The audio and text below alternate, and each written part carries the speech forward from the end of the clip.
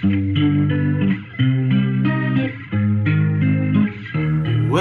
to the Board Game Community Show. I'm your host, Riley Stark.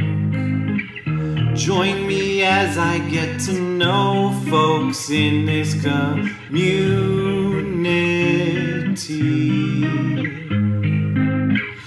They could be designers or streamers, podcasters, YouTubers, publishers, whatever. Really anything with an "er" at the end of its title is welcome here on the Board Game Community Show.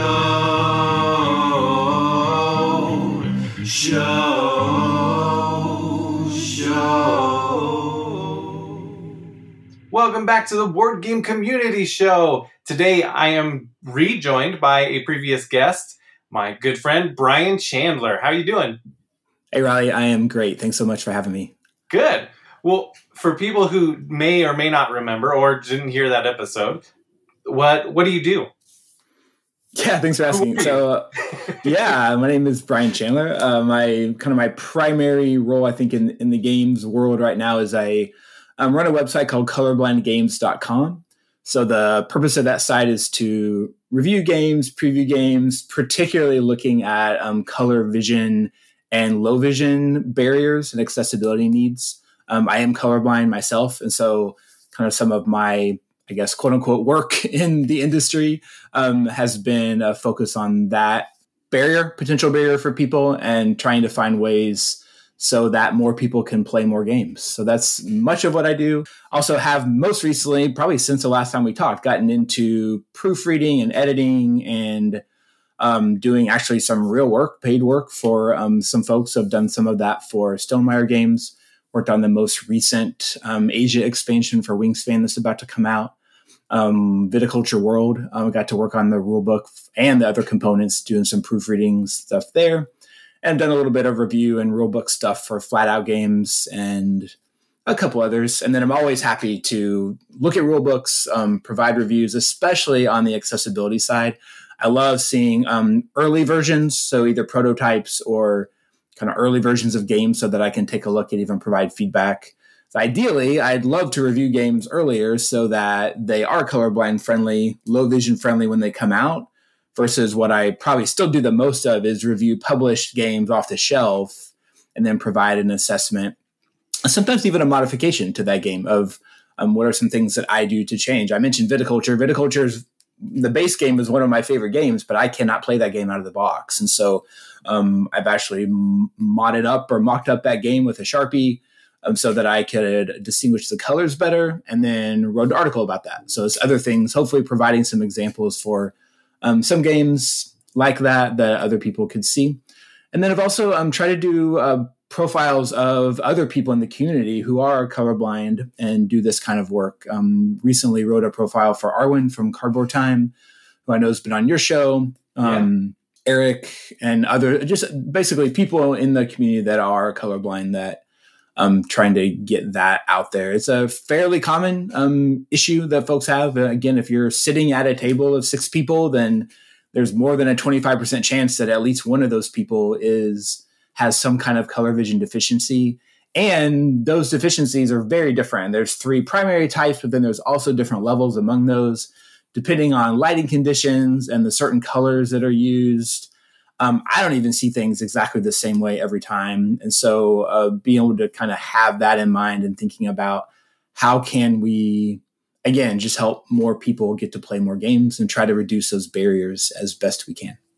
Yeah, it's really fascinating. I love going on, I'm not colorblind, but I still love going on your site and looking at how it stacks up. I do have quite a fefew colorblind gaming friends, and so that's always useful. But usually they're the ones recommending the fancy games to me, like Wingspan. And but yeah, I just picked up Viticulture World, and I was really, when I picked it up, I was like, hey, my buddy's name is on this thing. That's awesome. Yeah, I think that's my official first name on the box game. So I was pretty excited about that. Recently, you've been to SHUX. Yeah, I got to go up to Vancouver just week and a half ago or so, as of this recording. And it was cool. It was my very first conference, and I would love to just kind of share some of I hadn't been to so I've really only been in the hobby as a hobby gamer for 4 or 5 years. So, with COVID and everything happening, and, I had teenage kids at home who are now both at college. It was an opportunity to go up there. I live near Seattle, so it's a relatively easy trip up to Vancouver to check it out. So and I was kind of glad it was a medium-sized conference. I had been to like PAX West, which is mostly video games here in Seattle. Has a little bit of board game stuff, but I had never been to a full tabletop focused conference. So it was fantastic. So the event kind of consists of really 3 main things. There's a vendor hall that was, fairly small, but very active the entire time. There's a program of, events and panels and presentations and stuff like that happened.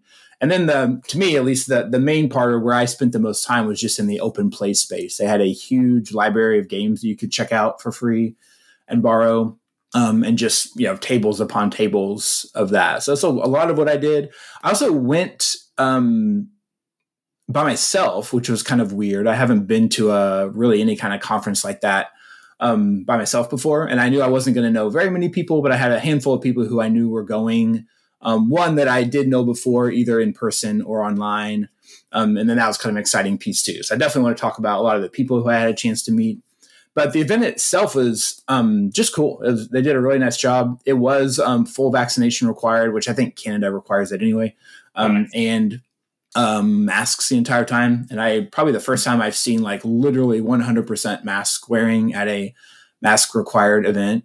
And as far as I at least saw later on, I didn't see a single person that mentioned that I knew was at SHUX that mentioned getting COVID after. So that's pretty cool and pretty rare. I haven't seen any other conferences ever, including, Essen this last week, where people are coming back sick. So it's been cool. So that was really great. Yeah. And that helped me a lot, just feel comfortable going. It was a little uncomfortable. I live in a smaller town now in Western Washington and haven't been, masking regularly, just being out and about in my neighborhood. And so it was different to kind of put that mask back on all the time, both for the flight and for the time at the conference. But frankly, I got used to it very quickly, and it was so normalized that it was a non-issue. So that's cool. Yeah. And as mentioned, I actually didn't go to the session. So I listened to Shut Up and Just Sit Down. I like them fine, but I'm not like a super fan. So they did like an autograph session and live recording of one of their podcast episodes as part of what they did in there. But then also did some cool panels. I just happened to miss those because I was playing games the whole time. So I know that's the exciting part. It was so for fun me, having a library. Especially, you get to literally play anything you want because there was hundreds of games in this library. Yeah. And I haven't played much with other people really since COVID and since our move from Seattle. And so just to get to sit down at a table and play with people was cool. And one thing they did do that was helpful, there's definitely that kind of anxious or awkward experience of, hey, I'm at a conference all by myself. I don't have a natural person to go play with or go find a table with or whatever. Is they had this balloon system where you grab a game, you go to your table. If you have a blue balloon on your table, then you're inviting other people to join your game as you kind of get it set up and learn the rules, which I thought was really handy for me because that was me. I was like the +1 or the, adding on to some of these game tables. And playing with random people was always a little bit nervous at first, at least for me, but I found it fantastic. I had a great time. Met some really cool people. Most of the people who were there were fairly regional. So either they were from, Canada or maybe Washington or Oregon. So there might've been people who I knew, people who they knew. So that was kind of nice to have some of that conversation. But overall, really fun. So maybe just, any questions about like the event itself or any, I know, I think from hearing from you've only been to local cons, right? You haven't been to like a larger regional or national. Yeah. I'm always curious about, cause like here we've got SaltCon and the vendor hall there is really, really small. Like it's okay sized, but I usually walk pretty quickly through there And it's not that there's not anything like super special there, but it's not like, you don't have AEG coming and bringing their newest games. You don't have, like the big publishers coming and bringing games to it and showing off and demoing things. So really the big highlight is, usually you go, you might walk through there once, or walk through half of it and be like, okay, I've seen it all. And then you just go and you go to the game library and play games. So what was that like? What was the vendor experience like? Yeah, it was definitely bigger than that. So specifically AEG was there. In fact, probably my favorite game of the con was Ready, Set, Bet by John D. Clare. It's a horse betting game. So the general idea is the horse race occurs and you have no influence on the horses themselves, but you are betting kind of like in a craps style. If you've ever seen a craps table, like at a casino or whatever. So you've got your chips and you're placing your chips on these different places on the board in real time based on who you think or which horse you think is going to win that race. The horses winning are based on just dice rolls by kind of like a game master who's doing the dice rolls and doing the race. Or there is an app that you can use as well. So if everybody wants to play the game, you can play. It plays up to 8. And we actually, I think I played 2 or 3 times. The times that I played, we had either somewhere between 6 and 8 people. It was really fun. When somebody places a bet on a certain place, you can't place your chip there. And so it was a fun, as a horse gets ahead, people are, it's just exciting. There's definitely yelling at the end. So it's one of those kind of party games and approachable enough that I think it would really be a good, extended family holiday type game. So it's definitely on my radar. And there's different levels. There's kind of like the basic game, and then you can add things to it. So we played with all the modules, but kind of envisioned, even talked to John about it. You definitely can just play a very basic version. That's something that my parents would probably enjoy playing. So I think that was just a neat. So that's a really cool game. And that I played at the vendor hall. So they were doing lots of demos. I was in the demo hall or the exhibitor hall or vendor room, whatever, quite a bit because of that. And because they were also busy that I often would walk by and wasn't able to play a game. In fact, I was going to start some games I did not play. But 1 and 2 was Tabriz by Randy Flynn. Oh, yeah. Wormholes by Peter McPherson.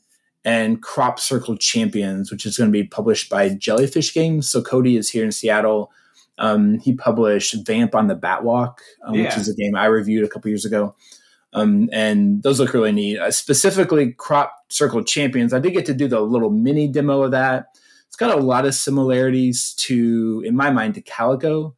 It's hex-based. It's crop circles instead of a quilt, but you're trying to make the different patterns in a similar way that the Calico does that. So I think it's going to be pretty cool, neat looking art. And that's fun.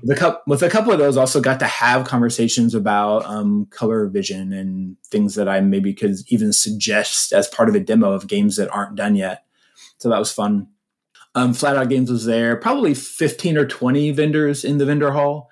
One of the big just retailers in Canada, I forget the name of the store. I think there was a store in Vancouver was there. So they just had essentially a storefront of a lot of games for purchase. So that kind of thing. One of the big kind of dice maker companies. I'm not really a dice person, not in a negative way, just it's not my thing.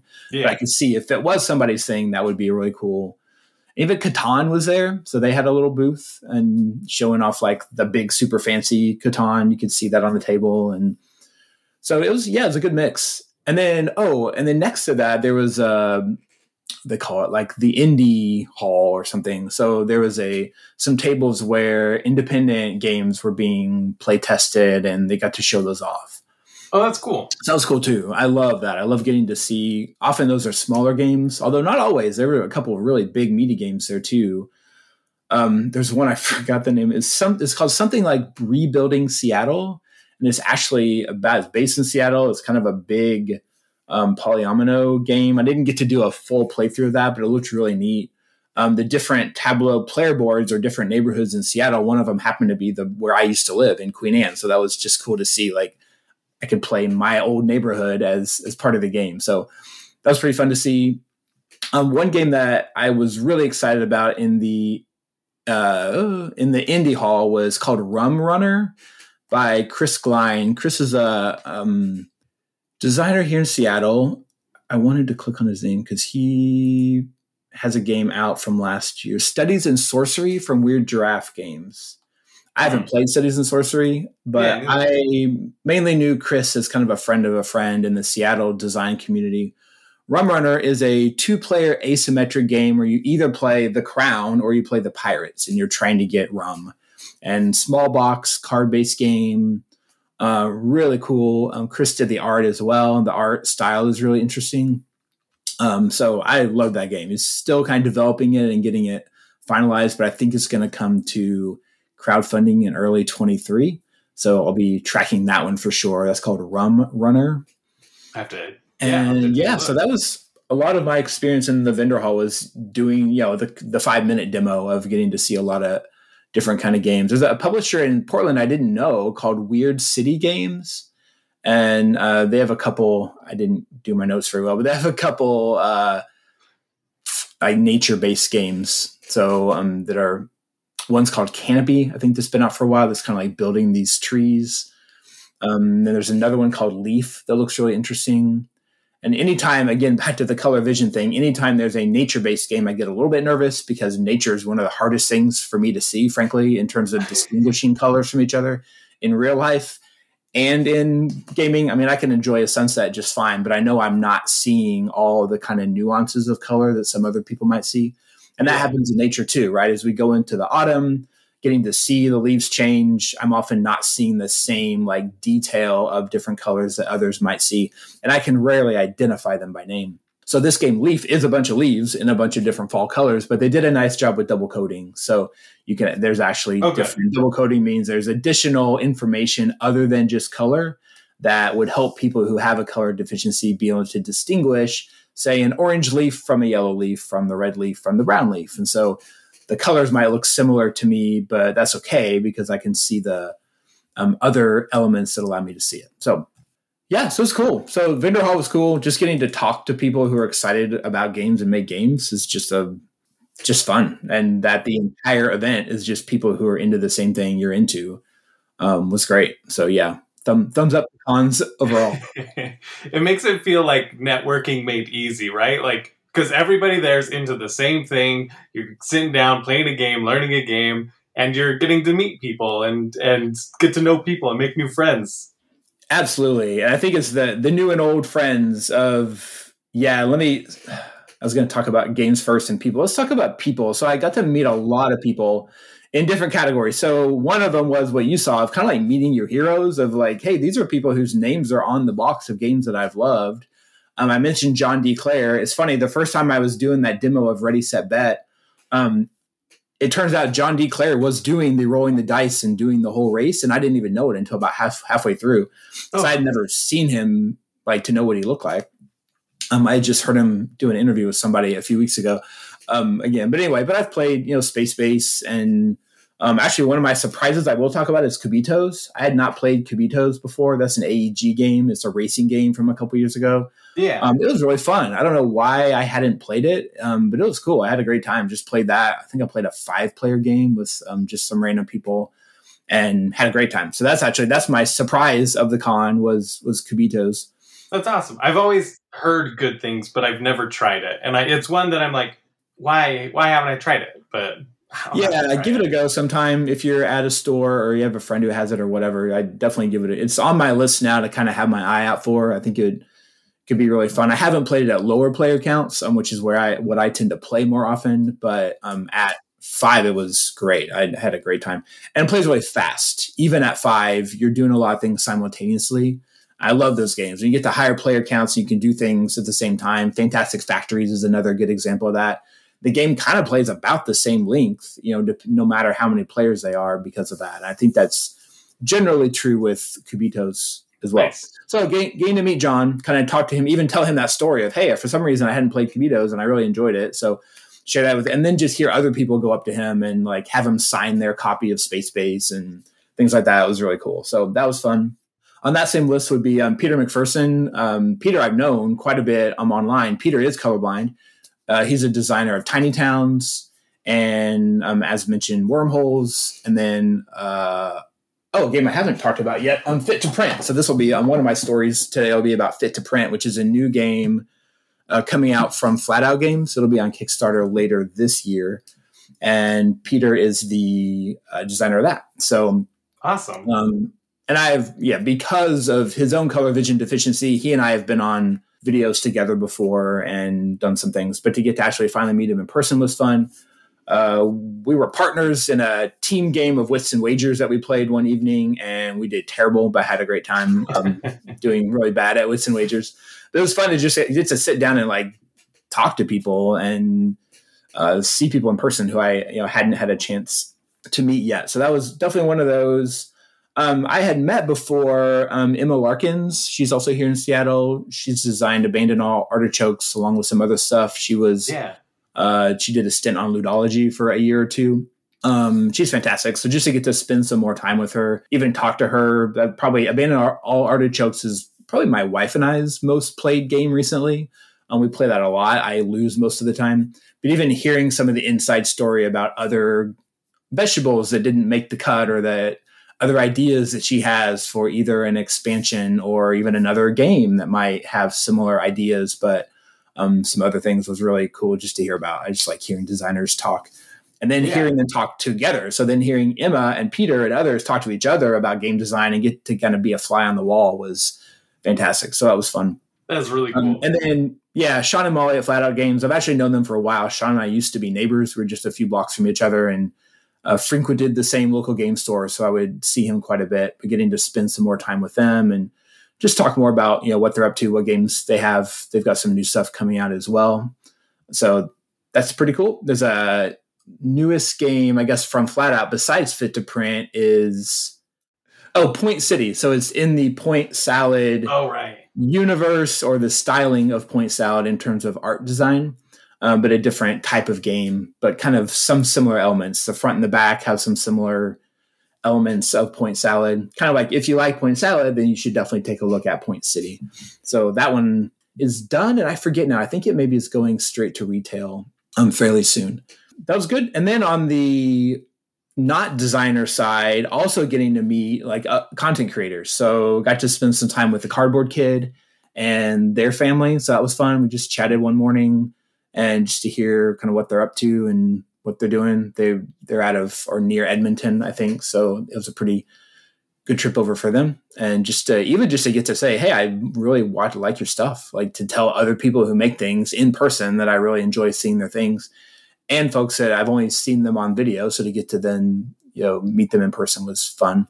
And then Ilya and Tyler from Kavre, got to meet them. Yeah. They came over from Edmonton as well. And yeah, they're fantastic. They're just as kind of cool and fun and funny as on their videos. There is always nice to see people like, oh, you are who I thought you were. Like that was definitely the experience with those guys. So I had, just had a great time getting to hang out with them and play with them a bit. And a lot of people who I haven't mentioned. I can't even mention Cody from Jellyfish Games. Yeah, it's funny. He and I actually, our day jobs are within sight distance of each other in downtown Seattle.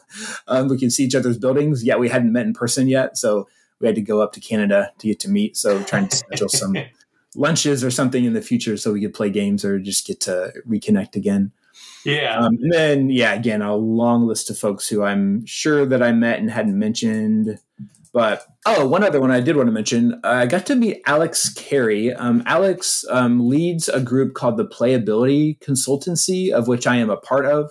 And it is primarily focused on video games, but we dabbled a little bit in talking about board games as well.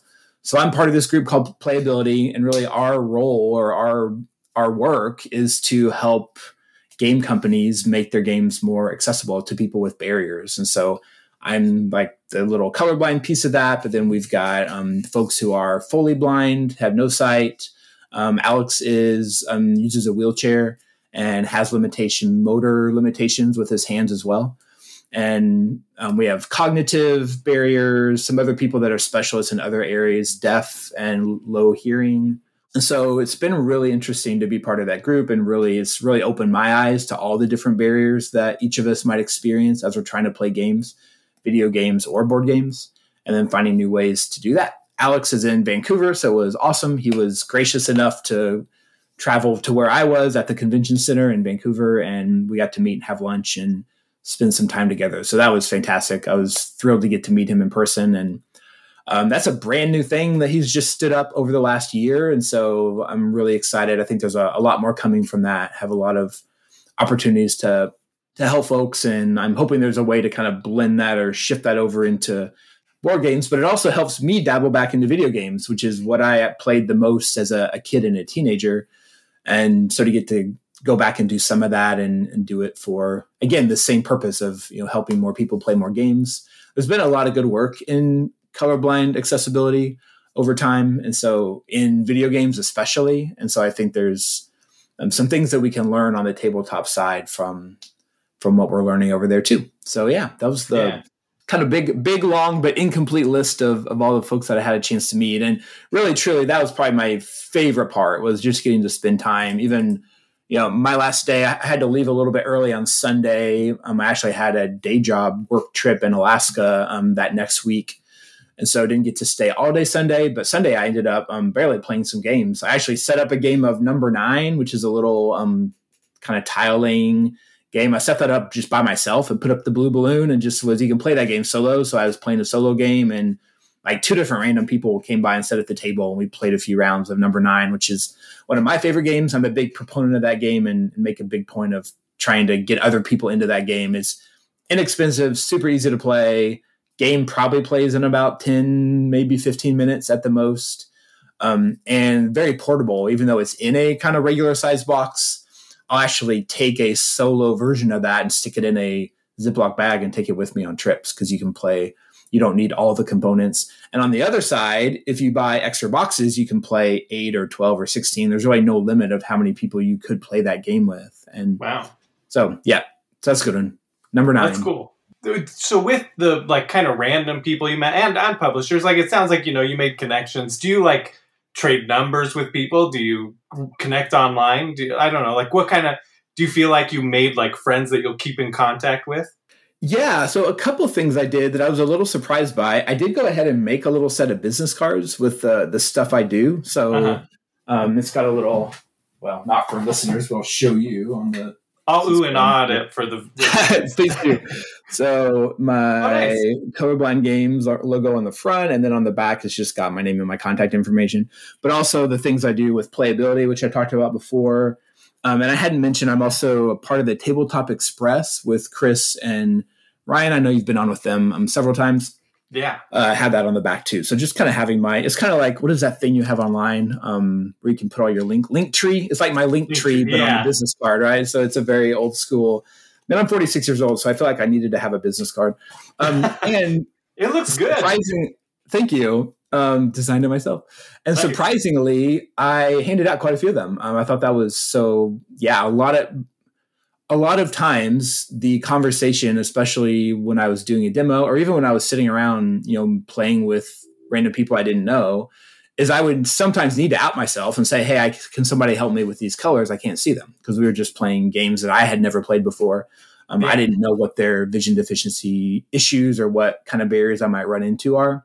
Extremely gracious, kind, amazing people. I never had anybody that, had any kind of negative anything to say. Everybody was really helpful if I needed help.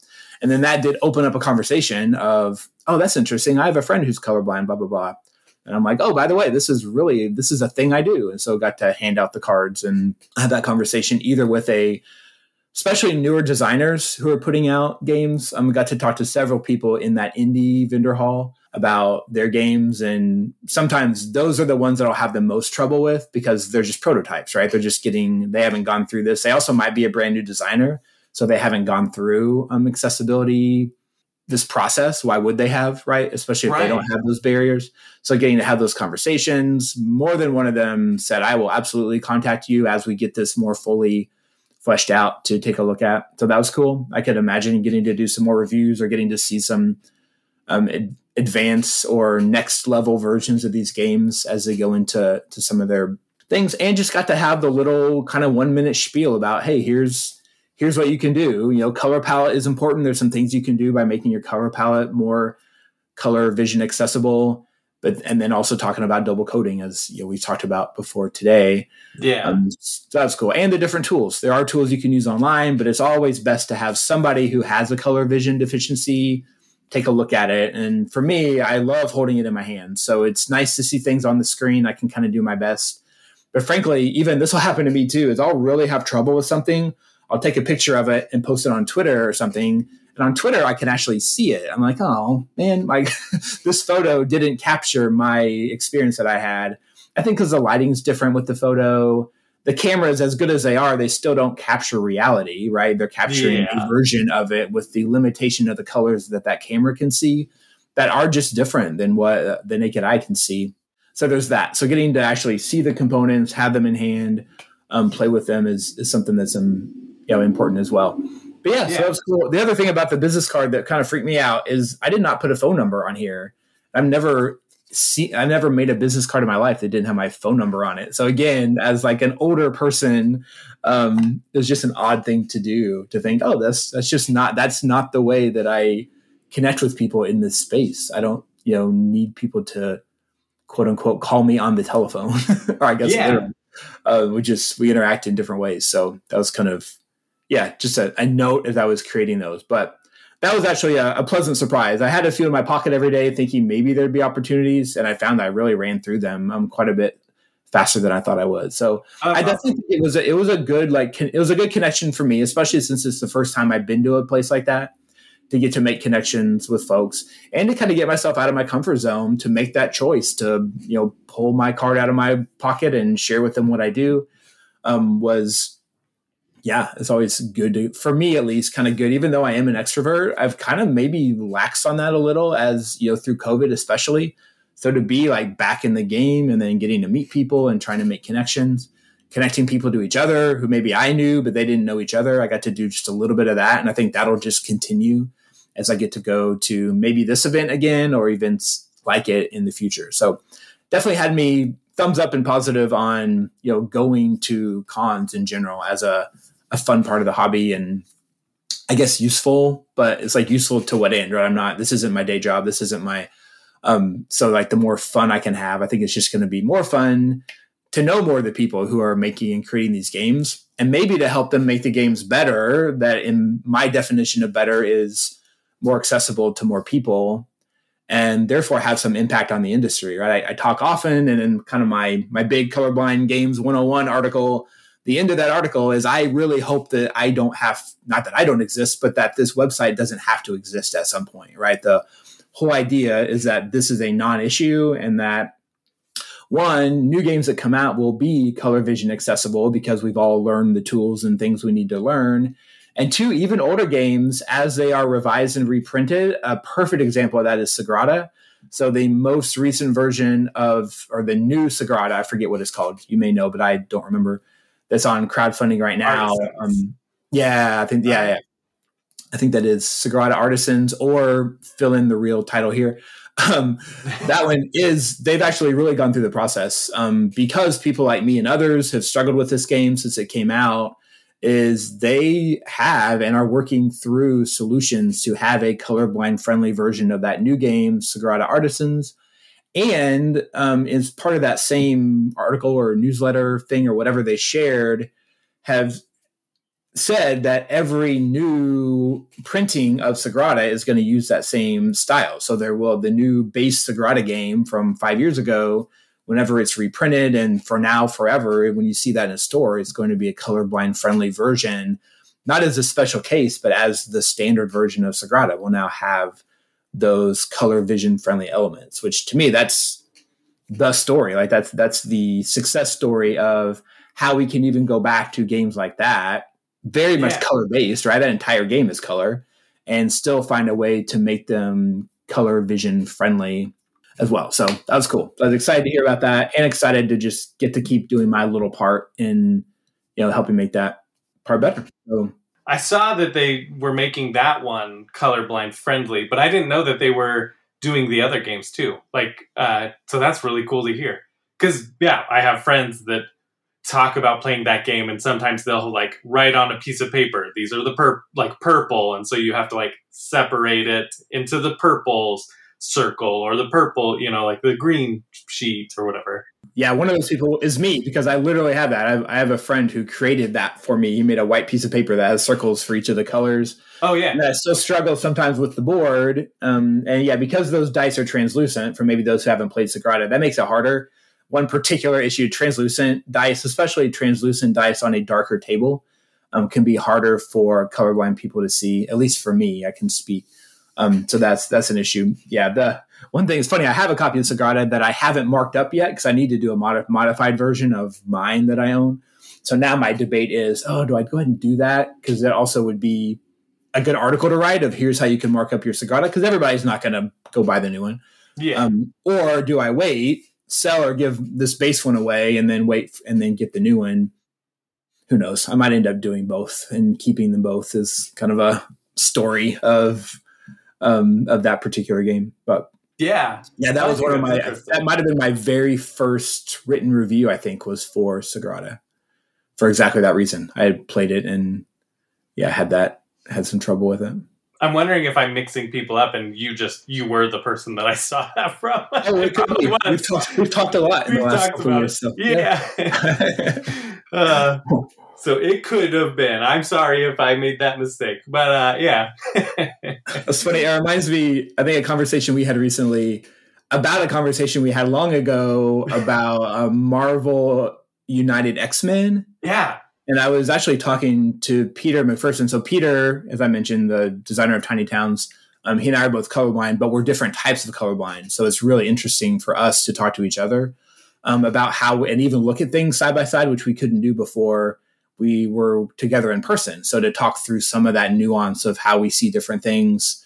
And Peter actually had a playtester or a friend or somebody who is 100% colorblind. They actually see in grayscale, which is extremely rare. That's percent of a percent of a percent. I've never met anybody with that particular condition.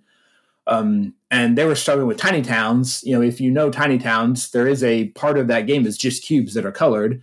The color palette is very good for me and for Peter because he designed the thing and even modified the colors over time. But it is a little bit tricky, or very tricky, for someone who literally just sees in shades of gray or has very severe color vision deficiency. So one thing I'm working on, Scoop, it's not out yet, but actually did a version of Tiny Towns where I replaced the little cubes with, like, the yellow cube is now actually wheat. Like I used a upgraded wheat from like Agricola or something, and cobbled together a version of that uses other pieces. I bought some bricks from one of those companies that does, different little pieces. So I've got a version. I played it, took the photos.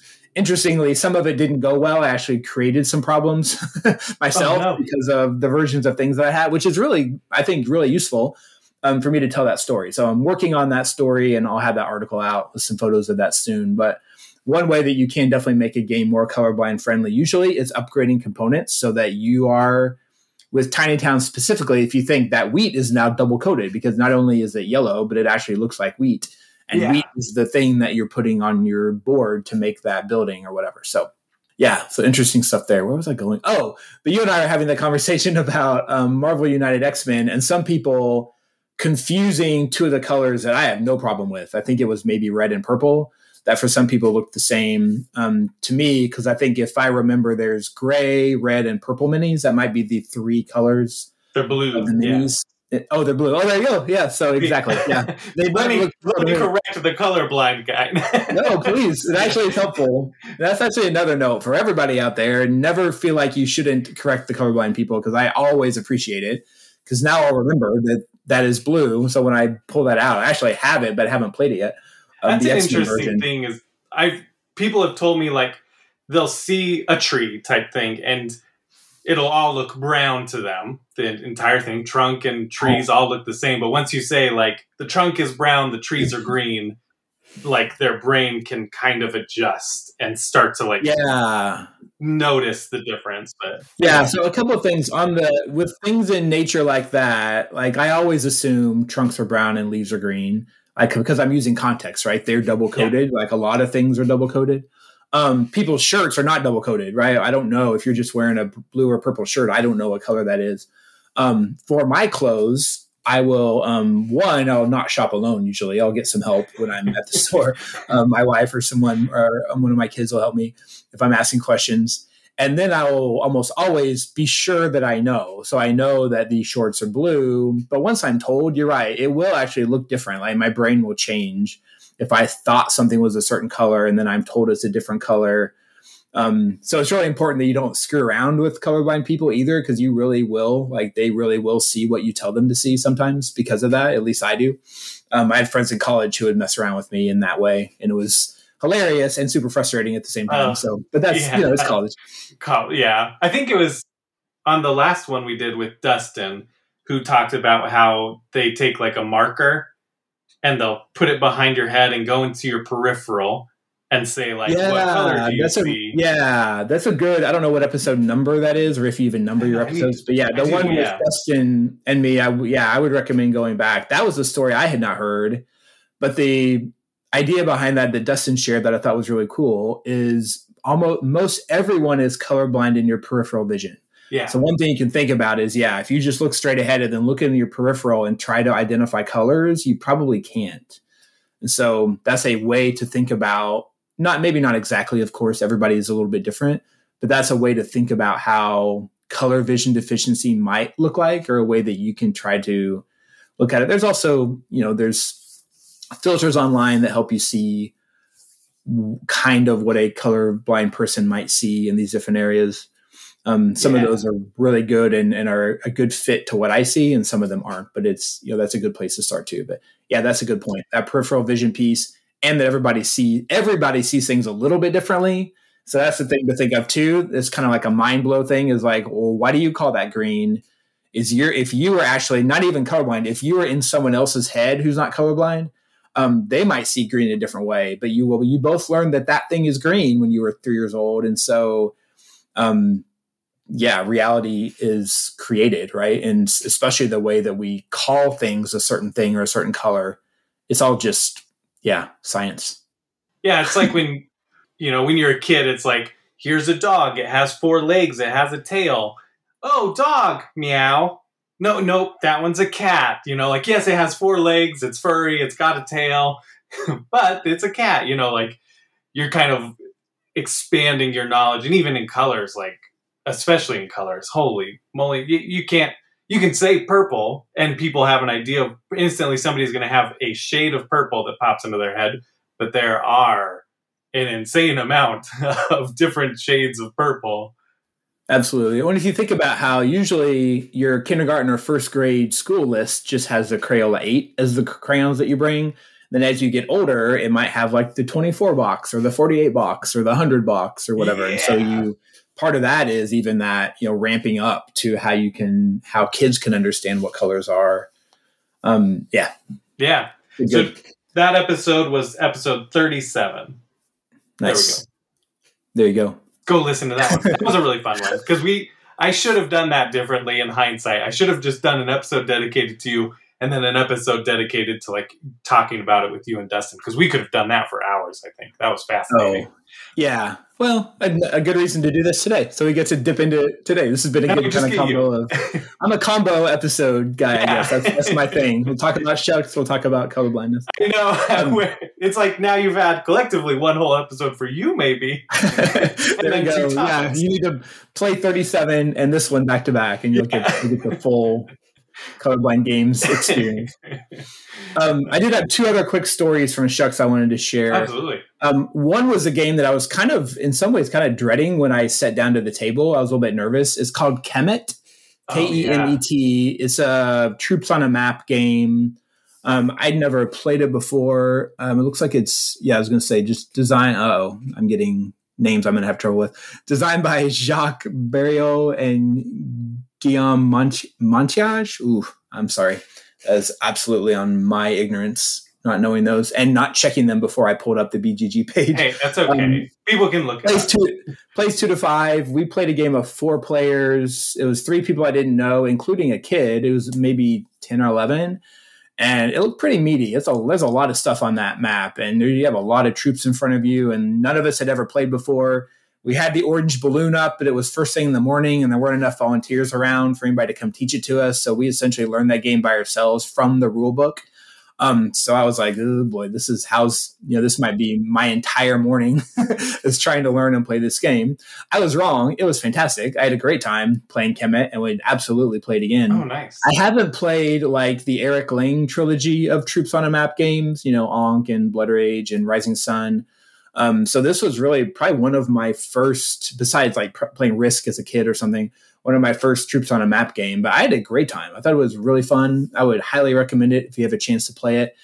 And like play stuff that you don't think you're going to like. That would be my other recommendation. At least that's been useful to me is there are certain games that I know are probably going to be a hit for me. I love polyomino games. Love roll and rights. I love quick 15 to 30 minute experiences. I love small box games. I love button shy type wallet games.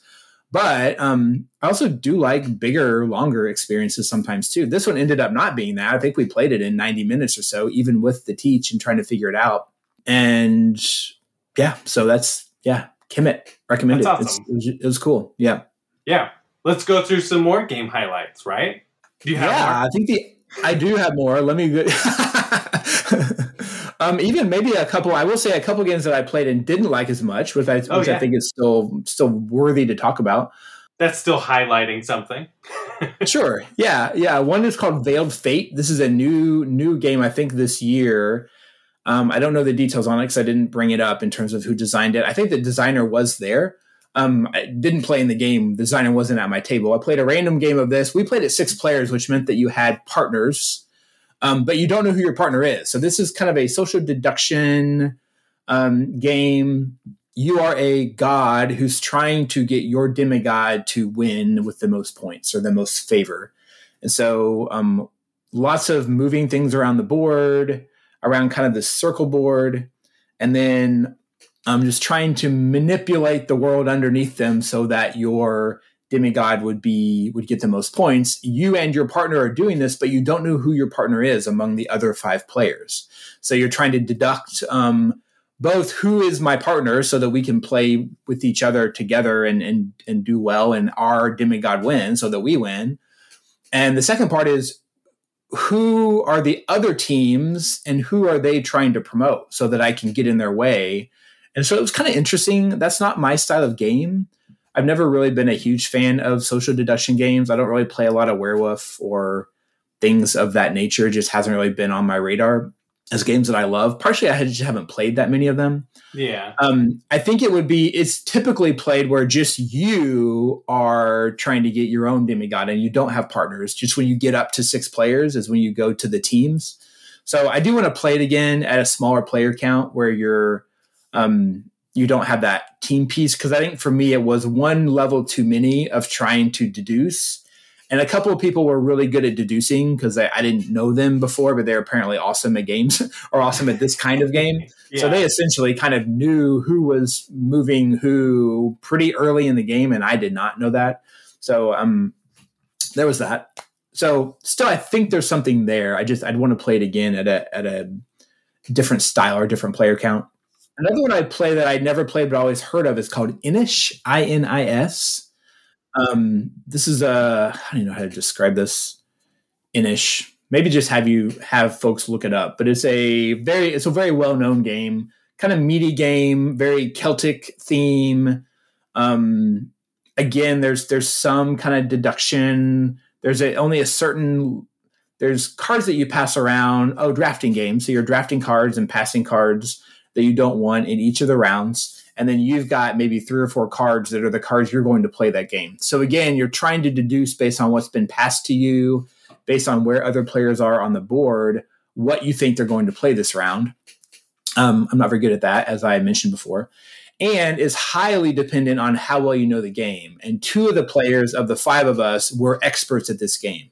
So they were kind of making inside jokes with each other about, oh, I bet you're doing this or I'm doing that, or kind of those knowing nods or eyebrow raises of what was happening.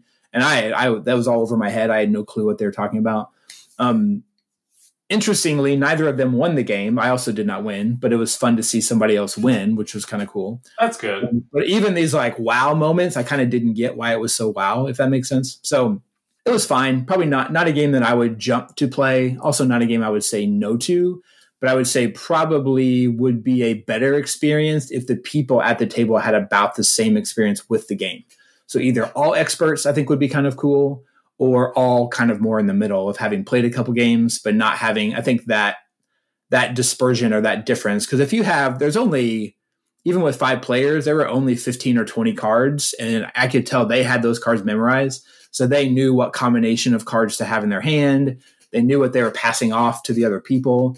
And so knowing that game really well would make a huge difference. And I'm not a huge fan of those kinds of games because it makes that discrepancy or that gap wider, where there's a lot of games where it really doesn't matter, right? You play, no matter how many times you play Cascadia, the tiles are the tiles, right? You're not memorizing what's in or not in the combination of things. Yeah. And even that you're leaving some tiles out usually in a game like Cascadia. So nobody knows exactly what's going to come up because you're only using a subset, and all the scoring conditions are free and open to all players to see. So that's probably more my styles, where everybody can see everything, and that memorizing the game doesn't provide as much benefit. So that's Inish. Again, didn't dislike it, but it was not necessarily on the top of my list as some of the other ones that I had played.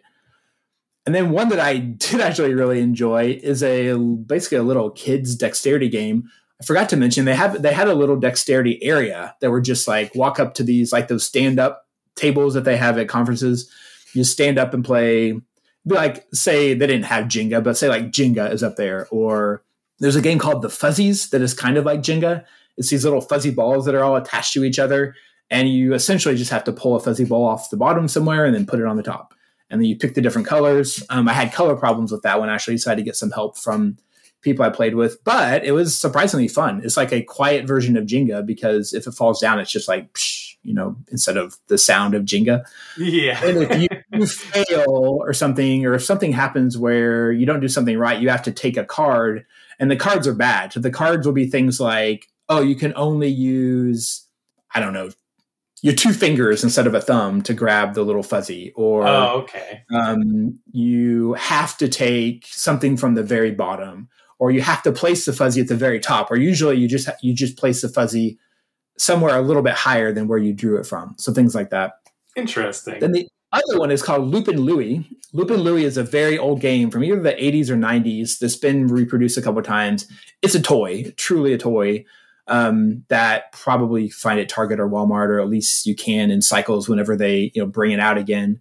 And it's just this battery powered airplane that flies around, and you have these discs or coins that are kind of in front of you, and then you have a little lever that you push to bop up the airplane. You're trying to bop the airplane up as it's going around so that it lands on your opponent's coins and knocks their coins off. So you're trying to protect your 3 coins while you're knocking off the discs or coins from your opponents. And so there's a very interesting timing dexterity to be sure that this plane doesn't land on your coins or knock off your coins. But also, if you hit it just right, you can get it to like perfectly land on your opponent's coins so that they don't really have a chance to basically save their coins. So silly, funny little game that I had more fun with than I ever expected to. Awesome. Ryan Espen from the Tabletop Express is a huge fan of Lupin Louie, and he was very excited that I had a chance to play. So that's Lupin Louie. I remember him talking about that in our El Grande play. Yeah. And then they had there, but I didn't get to play Crokinole, which is another Ryan Espen special. He loves that game. I did see that there, but it was always full whenever I went by, so didn't have a chance to play that. And a couple other just, very fun little quick dexterity type games. So it was cool to have that. So it's a very kinetic conference, right? There's a lot of things happening, both those games, and then you've got the indie hall, and then you've got the vendor exhibit hall, and then you've got hundreds or dozens of people playing games. I actually don't know how many people that were there. I was thinking about that it could have been anywhere from 300 to 1,000 people. If you would have told me any number in that range, I would believe you.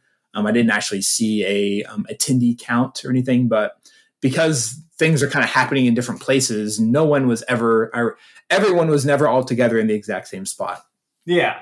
Because then they also were doing things I didn't participate in. They had a whole TT RPG space in the back where they were doing role play games throughout the whole conference. There's a game that's apparently very, very popular called Blood on the Watchtower. That is a RPG experience, I think. And so I saw people, you had to sign up for that. And there was like a new one every couple hours. And so a lot of things happening in that realm. I haven't gotten into the RPG world yet. I know folks were doing some one-shots and all kinds of things there too. So I could see that to be a fun thing to dip my toes into next time I go as well. So that's cool. Yeah, that seems like a safe space to be able to, because a lot of times it's hard to like get a group and somebody who wants to run the game. So I've never done it either. Like I've gone to, they have that same like RPG area at all the events I go to, and I'm like, I never go in. And I talk to other people who are like into TTRPGs and board games, and they're like, yeah, but why would you go? Like you have this game library here and you can play all these awesome games. Like, oh, for sure. Like I mean, you know, I paid to go to a conference and just sit at a table and play games almost all day for 2.5 days. Like that's, which I could have done that at my local game store. I could have done that at my house. I have, hundreds of games behind me right now, but there's something about the energy, the people playing games that I don't own is fun. But it really was the people, right? Both random people that I got to meet, but then all the folks who I talked about, getting to meet as well. Which, by the way, one very quick story to finish up. One thing that happened, this was on Saturday night. I had mentioned Fit to Print before, the Peter McPherson game from Flatout.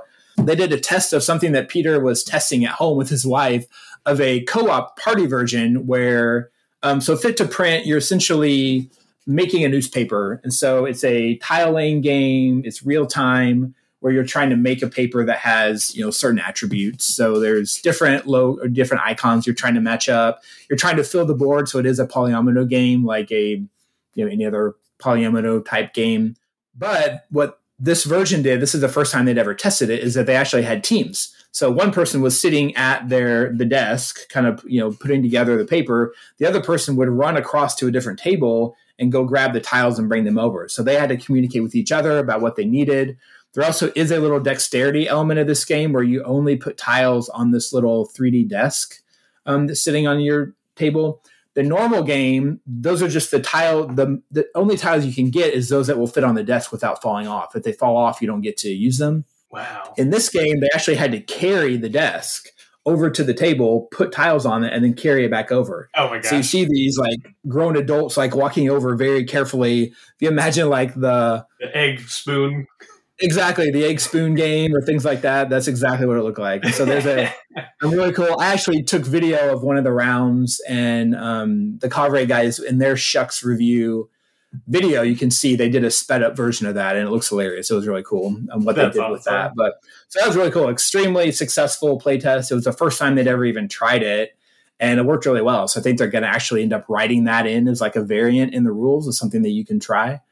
Based on the experience we had there. So it's fun to be part of like, oh, this is the first time we've ever tried this new thing. And to get to see that happen was fun. And that was like, I think it was 10 people. I think they played 5 teams of 2. So to get to play a game, typically a game, a flat out type game, a tile laying game is 2 to 4 or 1 to 4, right? They have pretty good solo modes as well. But I've never played a 10-player version of any of those games. So for that to get to be a possibility, and you could break this out in a party kind of way, I think would be really fun too. So that is really entertaining. I've seen so many pictures of that one from the convention, and I'm like, that looks awesome. Like, I love the idea of it. I think that's really clever. And then it's not like you're not making just a normal newspaper, right? It's like anthropomorphic. People, animals. Tool did the artwork, which looks awesome. It's definitely like that old school. You can imagine the accents of these, reporters and characters. Yeah. And, you are J. Jonah Jameson in this, Exactly. Get me my pictures. Exactly. Yeah. And then they've got, as you imagine, very clever little headlines that have all kinds of insight, little jokes and things about animals, etc. Yeah. So, really fun game. One thing that I have run into is there are 2 colors that are a little bit close for me that I've been having trouble with. I talked to Peter and Sean at Flatout about this, and they actually had this, or Peter had the same problem. So they already corrected that. There's going to be a new version of that. So he showed me a picture of that on his phone, at least, of the update they're making. So that's been kind of fun to even be part of the early process and be able to provide feedback on colors early on, like I talked about before. So getting to do that with fit to print has been cool. I think the next version will be a little better. Still hard for me, frankly. Real-time games are really tough for people who have any kind of barriers, especially low vision or color vision, because you have to act so quickly. And sometimes I feel like I don't have time to figure out the different icons that are double coded. Because other people are just using the colors and they get to work just a little bit faster. Yeah. And in real-time games, that little bit faster can be the difference between winning and losing. So still, I think a little bit of a struggle for me just because it's real-time and because there is color as part of the need to be able, you don't have to discern them because Flat Out Games has always done a great job with double coding. But Flat Out Games also hasn't produced a real-time game before. So this is a little bit different. And yeah, it's been an interesting nuance to kind of feel out as I'm taking a look at that and working on my review. That's cool. Well, I'm excited to see your review when it comes out. Unfortunately, I have to go soon. So do you want to do a quick ridiculous theme? Do you have one on hand? Or we can... man. No, let me look around my room real quick. I forgot to even do it. I'm just looking at my passport. I just got my passport renewed. So when we think about something like that, either going through security, I hadn't been, I had never flown internationally. So I hadn't been through the whole security process. So maybe there's something either about running the security. I mean, that can get kind of intense and serious. I know there's actually there's a game that does that. That's pretty intense. But I feel like a sillier version. Maybe I'm just trying to get through the airport without having some silly confiscated item that I forgot about. I left an apple in my backpack or something. So you're a player who's got a bunch of stuff in their backpack. It's not anything actually bad, but it's stuff you can get in trouble for. So you have that in your bag and you have to actually shed all the stuff out of your bag before you get to security, or you're going to get the whole pat down experience in customs. Nice. I like that. That's a fun, ridiculous theme. Oh, you have a name? Oh, I don't know. I thought I did. And then now I don't. No, I do not have a name yet. Next time we'll have a name ready. How about yours?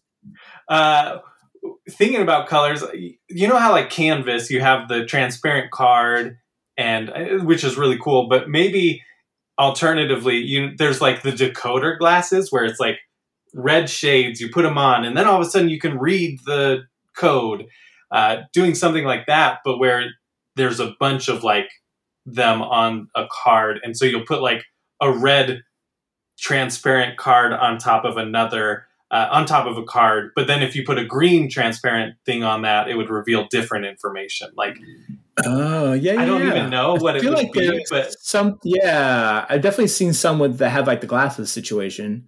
Yeah, I like the idea of having kind of transparent cards, but there's some color element there. Yeah, it's just one sounds like maybe a nightmare for me, so thanks for that one. And two, maybe something that would be really cool, right? If you did it subtly enough that, or carefully enough that you had color vision deficient playtesters early on to try to kind of get it right. So, that would be the really hard part. I love the Gloom and Mystic Veil also by John D. Clare. Some of my favorite games. I really like that idea of the transparent cards. Okay. Cool. All right. Let's wrap it up. Plug your stuff. Let's hear it. All right. So you can find me again. Colorblindgames.com is kind of my main hub. All my other contact stuff is there. I'm on Twitter. Just hunt down my name, or I'm at ChandlerB22 is my handle, I guess, on Twitter. Also at Playability, which is play-ability.net. And then do some stuff with this Tabletop Express, which is tabletop.express. So find me any of those places. And again, all of those are linked at my main hub, which is colorblindgames.com. And Riley, thanks so much for having me. It's good to chat again. Thanks for listening to the Board Game Community Show. Thank you, Brian, for coming on and chatting with me again. If you enjoy the show, rate, review it, share it with your friends, family, people that you think might enjoy it. But overall, just thank you so much for listening. If you're interested in other things that I am up to, you can check out What You've Been Playing Wednesdays over on Cardboard Conjecture. I've been contributing over there semi-regularly lately, talking about games that I have been playing lately. You can go to Mr. Rao Gaming, and there's occasional gameplay videos that I am on in there. There's Game Night Insights with Board Game Captain and Board Game Graham. Those are a lot of fun. And there's probably more. You can always interact with me on Twitter at RiledNerd. And that's it. Until next time, keep nerding out. Kind of both a memory and fairly recent. I just picked up the game Rear Window. I forget who even done it, but there's a board game now for the movie Rear Window. But one thing that our family does over the Halloween holiday is for the last few years, my wife and I and son have watched a Hitchcock movie, and it's almost always Rear Window. So that's become like a recent tradition. It's interesting. Our son's in college now, so I'm not sure how we're going to make that work. I don't think he's going to be here for Halloween, but maybe sometime if he is back either before or after Halloween, we'll take another shot in and watch the Hitchcock movie Rear Window. And if you haven't seen it, I would highly recommend it. A lot of the very old movies sometimes kind of get lost in the shuffle, but if you haven't seen Rear Window by Alfred Hitchcock, that's a fond memory for me and looking forward to watching that again soon.